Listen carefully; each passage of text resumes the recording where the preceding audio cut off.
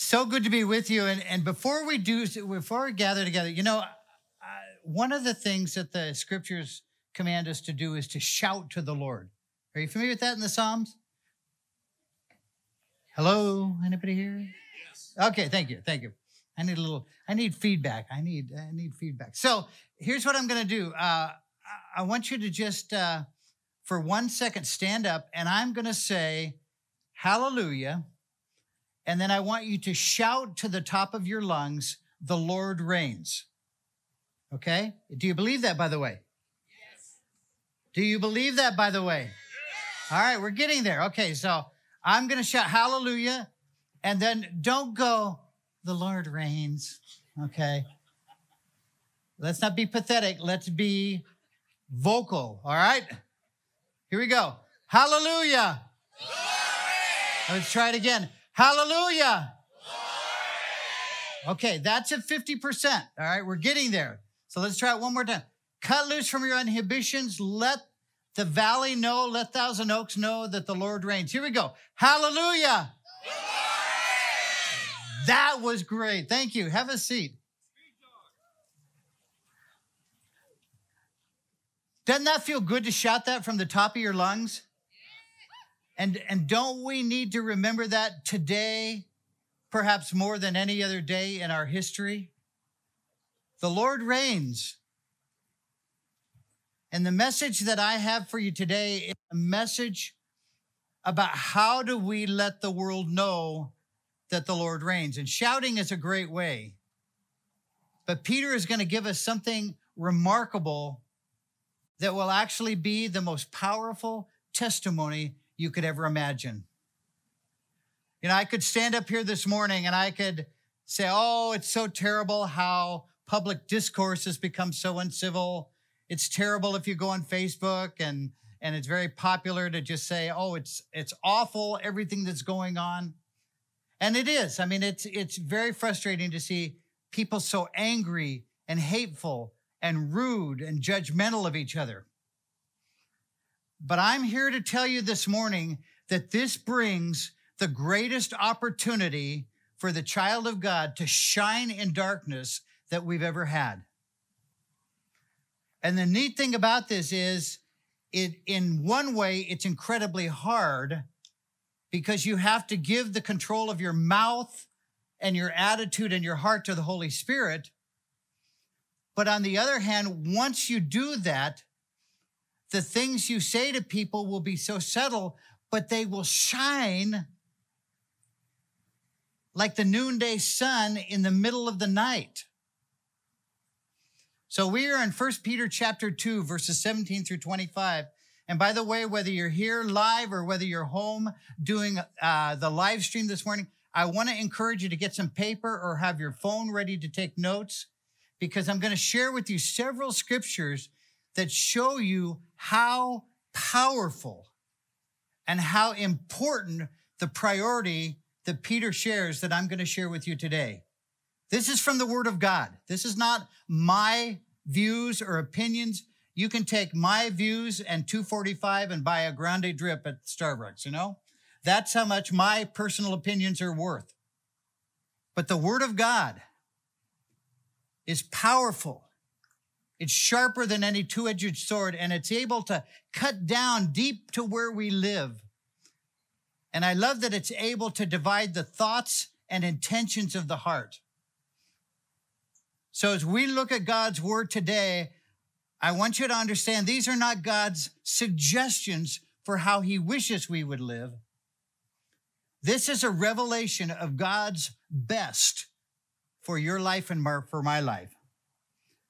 So we're in chapter 2, verse 17, and we're actually going to start with a kind of a hinge verse that Matt talked about last week, closing up the last section. I'm going to talk about this week, opening up the next section, because it shows us how important this particular attitude is. Before we get to that, I just want to share with you Romans chapter 12, too. In Romans 1 through 11, Paul gives this amazing revelation of the mercies of God. He tells us that we were sinners, there was none righteous, that Jesus justified us, that God has separated us from this world, and now nothing can separate us from the love of Christ. And so as a basis of that, Paul says, because of God's mercies towards you, I urge you to give him everything.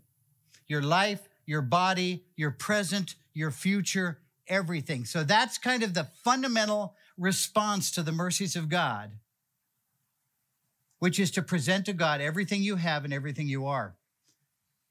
But now in verse 2, he says something very interesting. He says, stop being conformed to this world.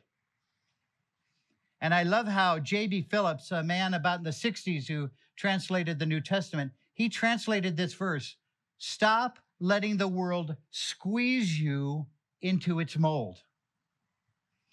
So you guys, the current of this world is flowing this way. And Paul is saying, you guys, I want you going this way.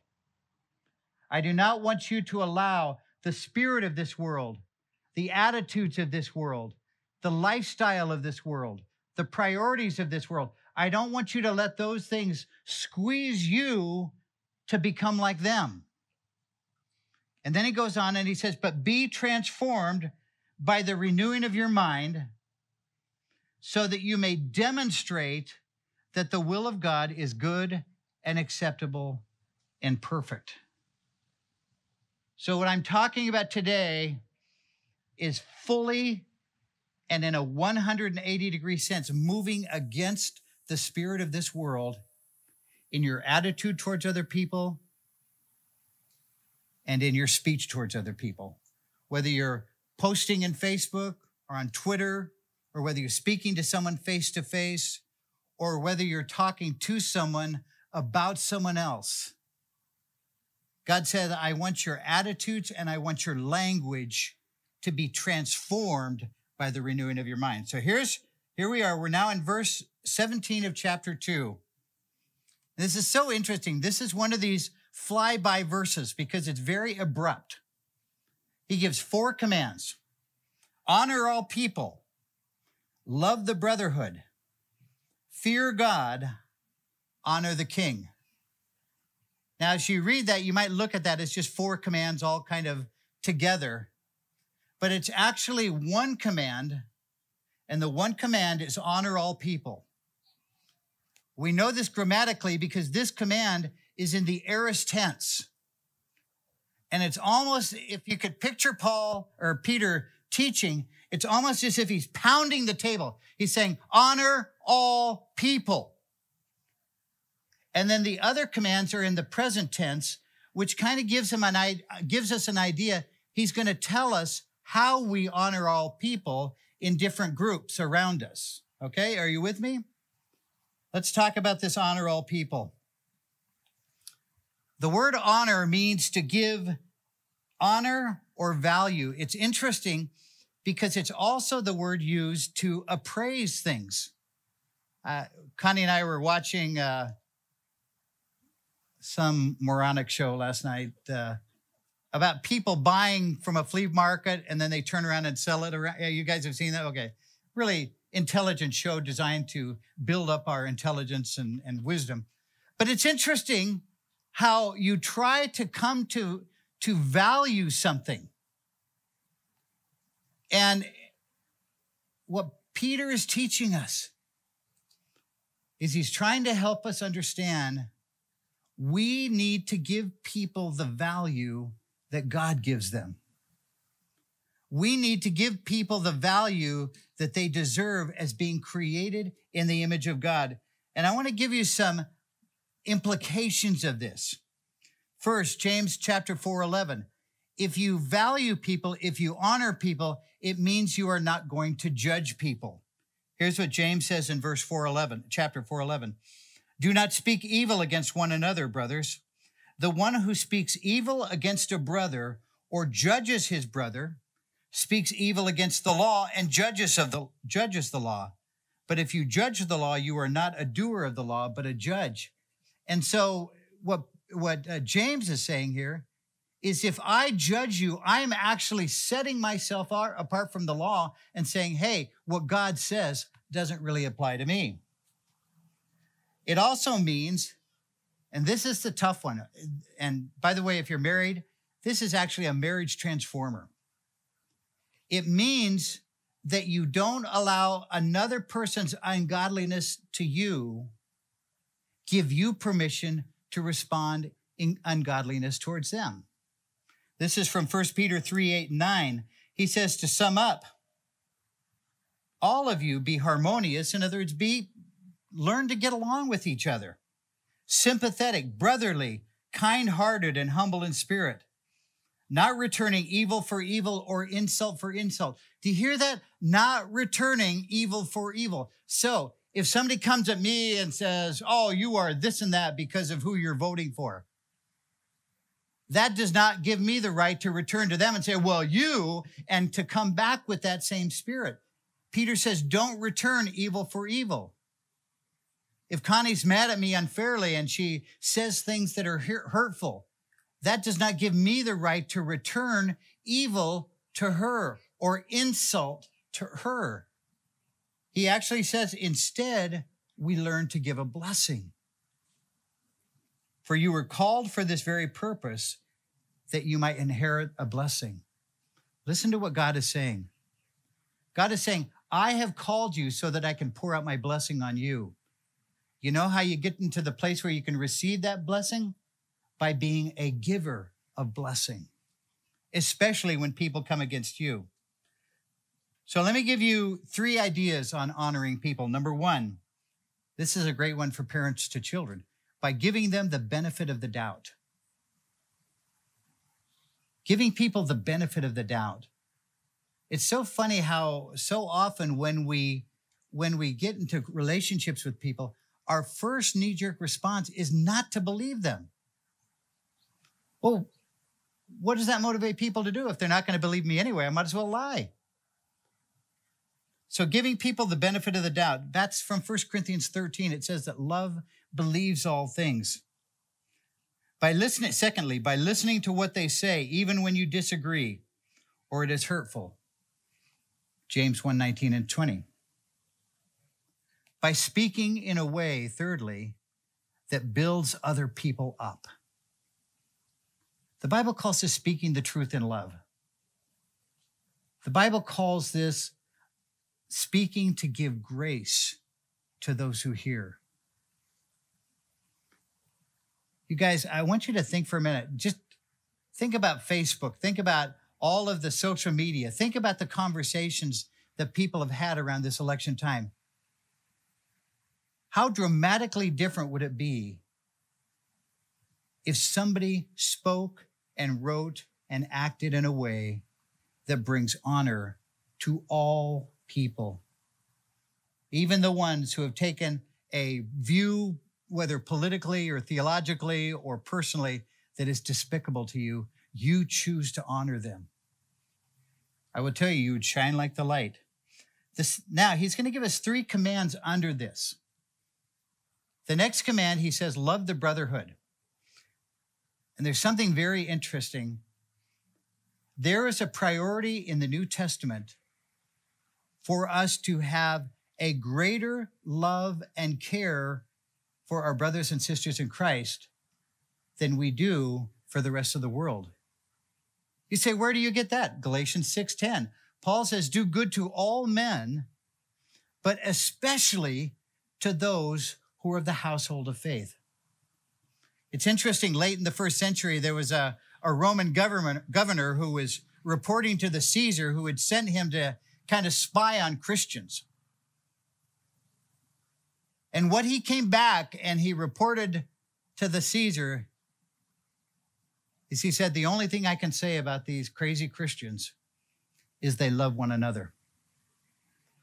They were committed to each other. They would go to bat for each other. They would lose their own worldly possessions in order to help another person out. The Christians loved each other, and this provided the magnet that caused the explosion of the church in the first century. The church went from 200 followers to, by the end of the first century, over 30 million followers of Jesus Christ. No internet, no mass media, no nothing, just people telling other people about Jesus. And the magnet of a church that actually loved each other. So love is the priority.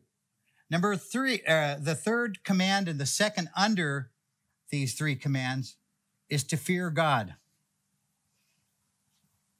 Interesting command, isn't it? Fear God. I want to help you understand something that is going to seem to undermine this, but then I'm going to explain it. Between the Old Testament and the New Testament, there was a huge sea change in our relationship with God. In the Old Testament, the number one description of a person's relationship with God was to fear God. In fact, over 100, let me look at here just to make sure I got it. Yeah, over 143 times, the relationship with God is described in terms of fear. Only 37 times in the Old Testament is the relationship with God described as love. So all through the Old Testament, there was this sense of fear the Lord, and Deuteronomy explains it quite well. Deuteronomy says, if you obey me, you will be blessed. If you disobey me, you will be cursed. That was the covenant that God made with Israel. It was a conditional covenant. Your blessings from God were dependent on your obedience to God. And so fear the Lord in the Old Testament actually meant fear the consequences of disobeying him. But now when Jesus comes, everything changes. In fact, Romans 8:14 and 15 says that all who are being led by the Spirit of God, these are the sons of God. For you have not received a spirit of slavery leading to fear again, but you have received a spirit of adoption as sons by which we cry out, Abba. That's the Hebrew word, daddy, father. Then John in 1 John 4:18 says, there is no fear in love, but perfect love casts out fear, because fear has to do with punishment. And whoever fears has not been perfected in love. So overwhelmingly in the New Testament, the whole focus of our relationship with God shifts from fearing the Lord to loving the Lord your God with all your heart, soul, and mind. And what blew me away is when love comes in the New Testament in terms of our relationship with God, the overwhelming focus of that is not our love for God, but God's love for us.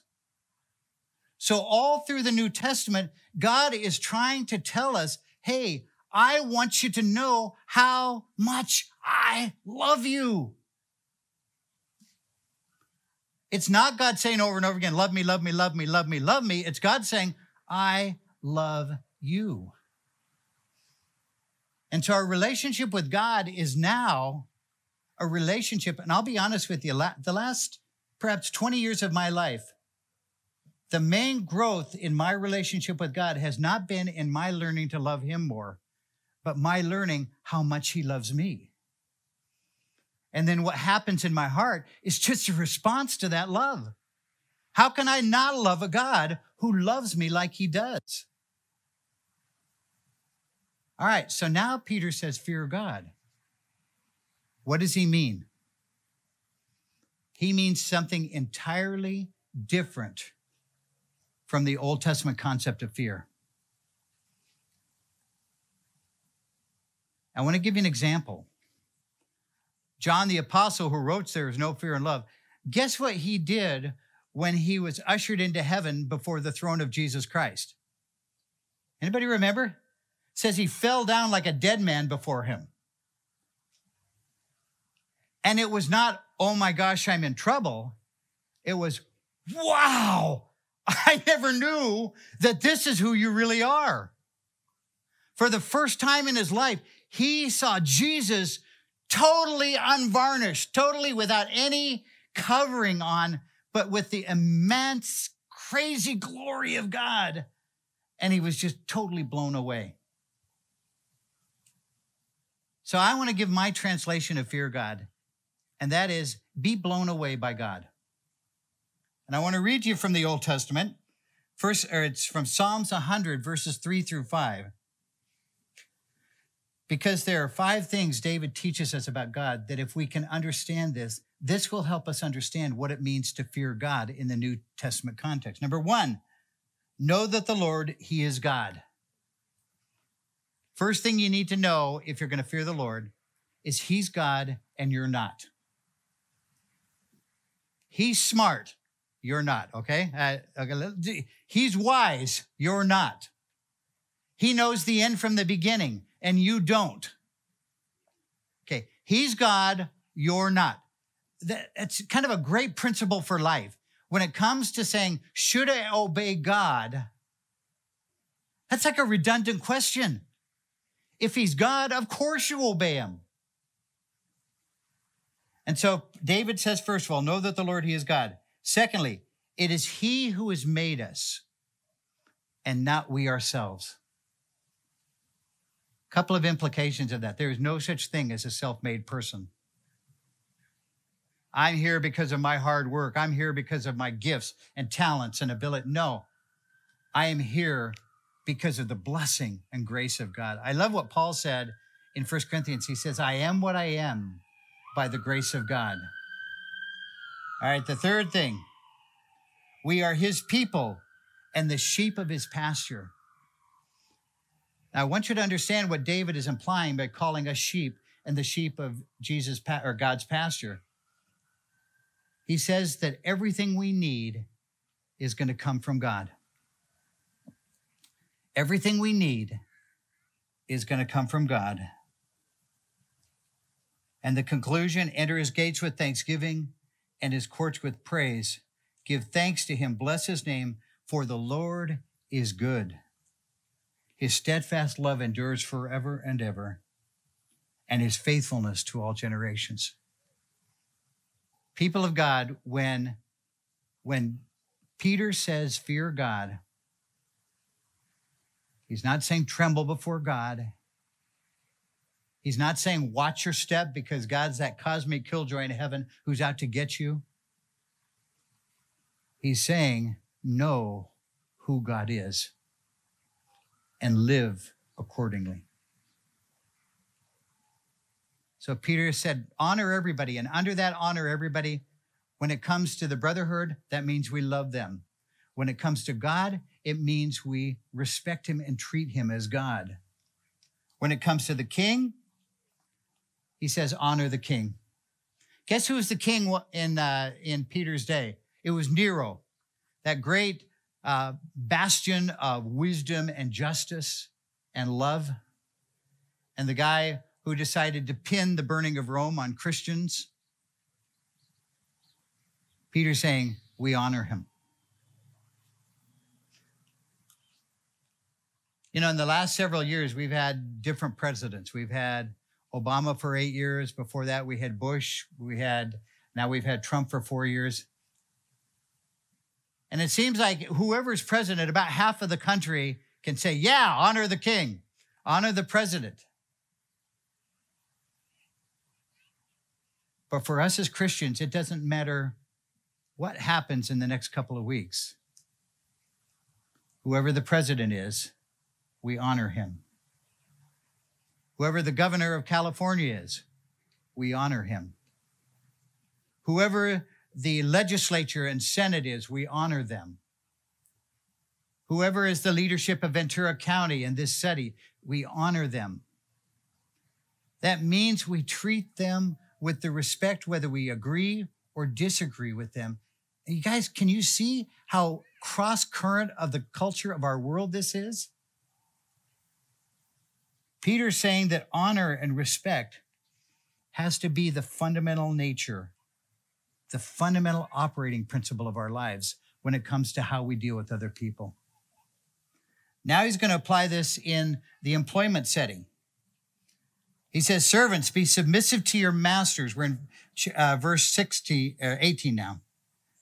With all respect, not only to those who are good and gentle, but also to those who are unreasonable. In the first century, Rome had about 60 million slaves. Slaves were the economic engine that drove Rome to become the economic and military powerhouse that it was. Slaves in Rome were not viewed as people. They were viewed as possessions. They had no rights. A master could kill a slave, and they did quite often, for messing up a dinner. And there was no consequence, no legal consequences to him whatsoever. When Jesus came into this world, he transformed that whole relationship. He didn't transform it by ending the institution of slavery. That did end probably 300-400 years later, and in America, it took a few more 100 years. But he ended it, he transformed it by transforming the people in that relationship. So Peter writes to slaves who had no rights. And he says, I want you to submit to your masters with all respect. And I don't want you to limit that submission just to those who are good and reasonable, but to those who are harsh and unreasonable. Submitting is not a very popular term nowadays, is it? But this is how you treat respect. This is how you demonstrate respect to people above you. Now, I want to apply it today because you are not slaves of your employer, right? If you're working for somebody and he's an unreasonable man or woman and you don't want to work there anymore, you have full freedom under God to quit that job. You can quit that job and you can go look for another place of employment. You can get under somebody else. But here's what Peter is saying to you. As long as you are working in a business or students, as long as you're in a class of a teacher, God calls you to treat that teacher with respect, that employer with respect, and submit to them with that spirit of respect. And it doesn't matter if they treat you fairly or it doesn't matter if they treat you horribly, you still submit. Why does Peter say that? This is remarkable. In verses 19 and 20, it says this, for this finds favor if for the sake of conscience towards God, a person bears up under sorrows when suffering unjustly. I want you to see something powerful. God is expecting in the workplace, students in school, that you are going to suffer unjustly because you're a child of God. And that very act of suffering finds favor with God. When you are willing to suffer unjustly because of your faith, that puts you in a place of blessing and favor with God, even while the suffering's going on. Now, this is interesting. He goes on to say, for what credit is there if you sin and then are harshly treated and you endure it with patience? Peter says there's no glory in suffering because you've sinned. There's no glory in being fired because you were lazy. There's no glory in being fired because you refused to do what your employer told you to do.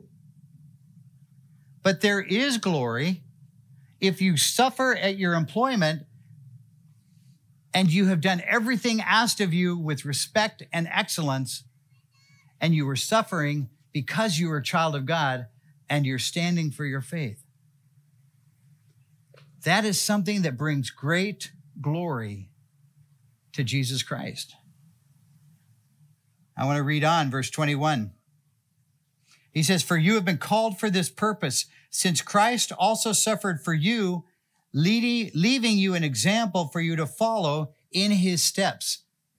You know, it's interesting that a lot of us have little in his steps poems, and I want to follow in his steps. This is specifically talking about following in the steps of Jesus in relationship to suffering. You guys, this is so radically different from the world. When we get mistreated, we want to shout and holler and complain.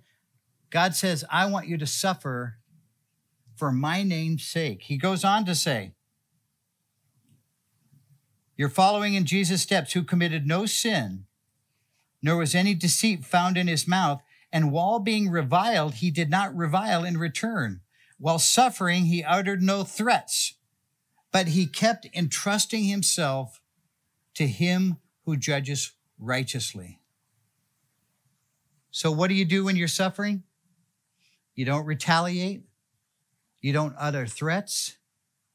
You entrust yourself to the God who sees everything and knows everything. And you endure that suffering with the dignity of knowing that you're a child of God. I love what it says in verse 25, and with this we'll close. He says, for you were continually straying like sheep. Peter's trying to help bring us some perspective here. I don't want to suffer. I don't want to have to give up all of this good stuff. I don't want to have to go through hard times. Peter says, wait, let's just look at the context of your life. There was a time in your life when you were straying like sheep. You were always wandering around away from God. How did that work out for you is basically the unasked question. He says, but now you have returned to the shepherd and guardian of your souls. Guys, here's the principle. You don't have to defend yourself. You don't have to protect yourself. You don't have to stand up for yourself. Because God is the shepherd, the protector, and the guardian of your soul. He's the one who will stand up for you. He's the one who is the righteous judge. You know, one of the most amazing testimonies to me in the early church is there were many times when the master and the slave stood side by side as they went to their execution as Christians. God broke down the wall so completely that now they were arm in arm. They were brothers and sisters in Christ. They were no longer master and slave. And they gladly walked to give their lives for Jesus Christ. I had a friend in Nepal who was the leader, one of the leaders of the Communist Party in Nepal. He came to a church one Sunday, and he saw people obviously of different caste. You know, India and Nepal are divided up into a caste system. And he said there was no evidence of that in the church. All the people of the different castes were sitting together. And before he even heard the gospel, he said, I'm in. This is where I belong. And he gave his heart and his life to Jesus Christ before he even knew the message of the gospel. That's what happens when Christ controls the culture that obliterates the culture in which we live. Now, it doesn't for everybody out there, but it does for us here. So bottom line, the message today is incredibly simple. Let the Spirit of God control your heart and your attitude and your mouth so that no matter how people speak, no matter how people speak with you, you respond with wisdom and gentleness and kindness, and most of all, with respect. We're going to take a few minutes now and we're going to worship the Lord. So I'm going to invite the worship team to come up. While we're doing that, we have several ways that we worship the Lord. Over here, we have a place where you can give. There's a can where you can put your offering, or you can give online. Either way is great. It is a way of supporting the ongoing ministry of this church. We will be taking communion in just a moment. And also, do we have prayer team today, Ryan? Yeah, okay. Oh, right over there. Great. So we have a prayer team. If you have a need for prayer, for physical healing, for spiritual healing, for a difficulty that you're facing, these guys would treasure the opportunity to lift you up before the throne of grace. So, Father, as we move back into a time of worship, I pray that you would be honored in everything that we do and say. I pray that you'd make us a respectful people, that people might disagree with us, they might even hate us, but they would be stunned by how we treat them in response. In Jesus' name, amen.